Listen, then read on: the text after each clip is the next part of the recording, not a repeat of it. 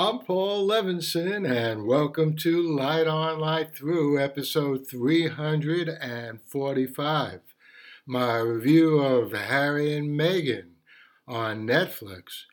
Well, let's start with the first three episodes of this documentary put together by Liz Garbus.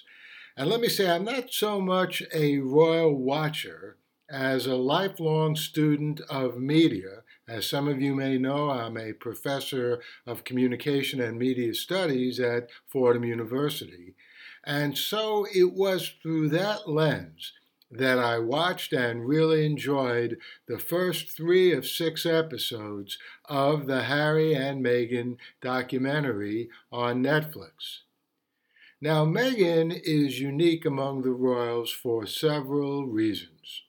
The most interesting and important, I'd say, in the long run, is that she was already a success in the media before she met Harry. Although Suits on the USA Network isn't quite up there with LA Law or Petrocelli, the legal drama ran for 9 seasons, and Meghan played a major role as Rachel in 7 of those seasons. This means that Meghan has a comfort with media, an understanding of its levers, its challenges, its opportunities that few people on the face of the earth have, including the other royals. It shows in Liz Garbus's excellent documentary. Meghan is sparklingly articulate, in control of every scene, except when she wants to appear not so, and she knows just how to catch and look at the camera and us, her audience. This is not to say she's feigning emotions.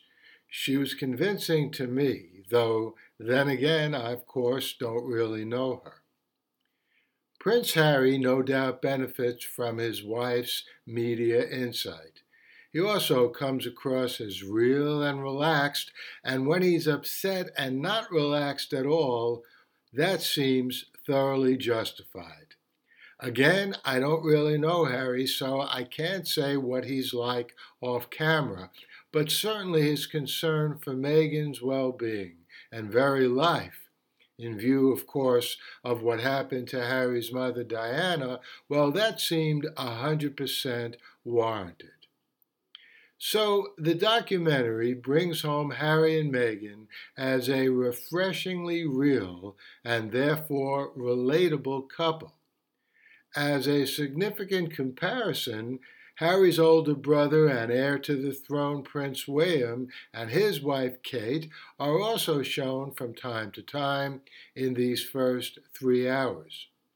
They seem nice and friendly enough, but on a different planet compared to Harry and Meghan in the way they relate to the world.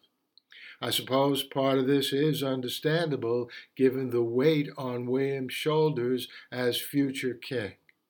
But part of this also comes from their personalities, and neither one having anything like Meghan's facility with the media.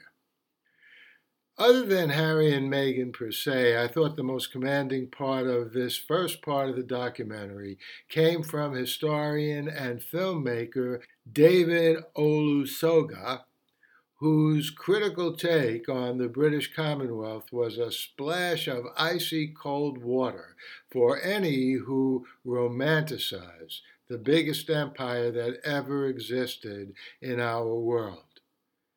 The underside of bringing civilization to so many diverse places is the price that people of color are still paying for this achievement. But there's a lot more to Harry and Meghan's story. We're advised at the beginning of the documentary the filming concluded in August 2022 or prior to the end of Queen Elizabeth II's long reign on September 8th. 2022. There was a walkabout in Windsor shortly after, with William and Kate and Harry and Meghan meeting and greeting the people. It was a memorable and very heartening event, I thought. I watched it, of course, on television. For whatever reason, the two couples spoke to the people separately, however, on opposing sides of the street, and there wasn't much interaction between them. Harry and Meghan, of course, were fully aware of the documentary and the story it would tell, which, of course, was not yet up on Netflix. William and Kate must have known about the documentary, but it's not clear if they'd seen it. Probably not. Let's get to the final 3 episodes, 4 to 6, of Harry and Meghan.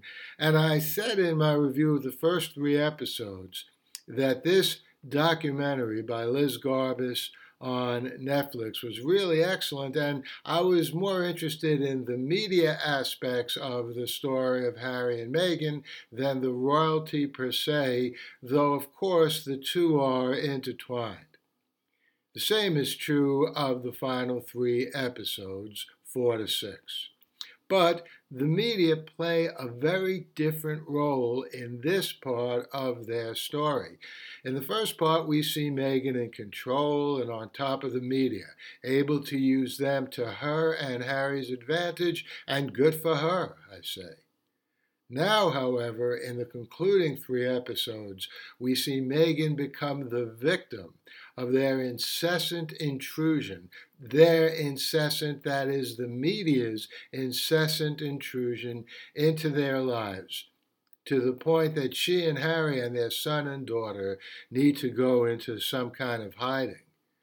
Tyler Perry, the rich American actor who gave them shelter and peace in his beautiful home in California, well, he deserves a lot of credit and becomes a real hero in this story. And a shout out to Chris Boozy for providing some savvy research which shows that the avalanche of vicious tweets aimed at Meghan were the work of a small group of well-organized racists. Both Harry and Meghan, of course, are understandably focused on what happened to Harry's mother, Diana, and making sure Meghan doesn't suffer anything close to the same fate. I would say that the ultimate culprit, by the way, in both cases, as far as Harry and Meghan are concerned, and back then in the 1990s, in both cases, the ultimate culprit is fame itself. When you don't have it, you pursue it relentlessly and often desire it above all else. But when you have attained it, especially if it's a lot of fame, it suddenly is pursuing you. And your task changes from seeking it to avoiding it. The problem is that fame unleashed becomes incompatible with basic human privacy. And here the royals do come into play. Whatever we may think of them, they have figured out a way of dealing with the flames of fame, including keeping it at bay when necessary. And their corporate-like decisions may rankle, and they certainly did bother both Harry and Meghan, but the firm's endless decisions, the firm is what the overall organization of what is behind and around the royals is referred to. Well, their endless decisions on what information to dole out to the public, precisely where and when, were and are designed to give the media what they want in a way that doesn't burn or singe any member of the royal family or, of course, the concept of royalty itself. Ironically, the very forces that drove Harry and Meghan to leave the royals, the decision being more Harry's and being made to protect Meghan, well, it left them even more vulnerable to the media sharks. Why the royals didn't do more to protect Harry and Meghan even then, after they had left the royals, well, that remains an open question and an indictment of the royal family. After all, Harry and Meghan were and are members of their family, literally, as are their children, aren't they?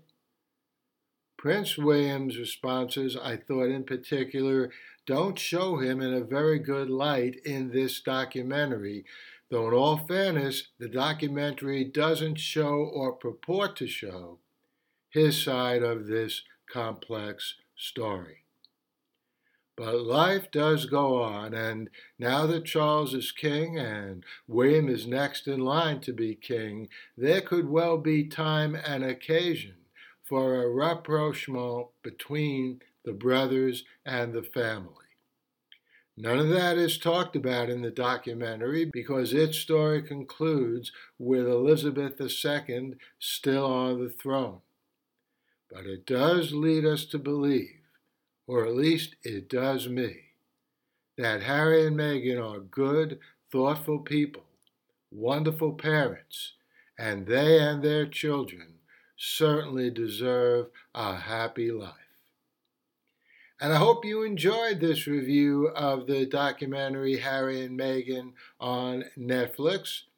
It's now close to the end of the year. I'll try to be back here soon before the year ends with some more episodes of Light On, Light Through and some of the reviews of the various shows that are on television. There are a lot of excellent new shows. In the meantime, stay safe, stay sound, and keep doing whatever you can to help those brave people of Ukraine get those fascist Russians out of their country once and for all. The Light On Light Through podcast.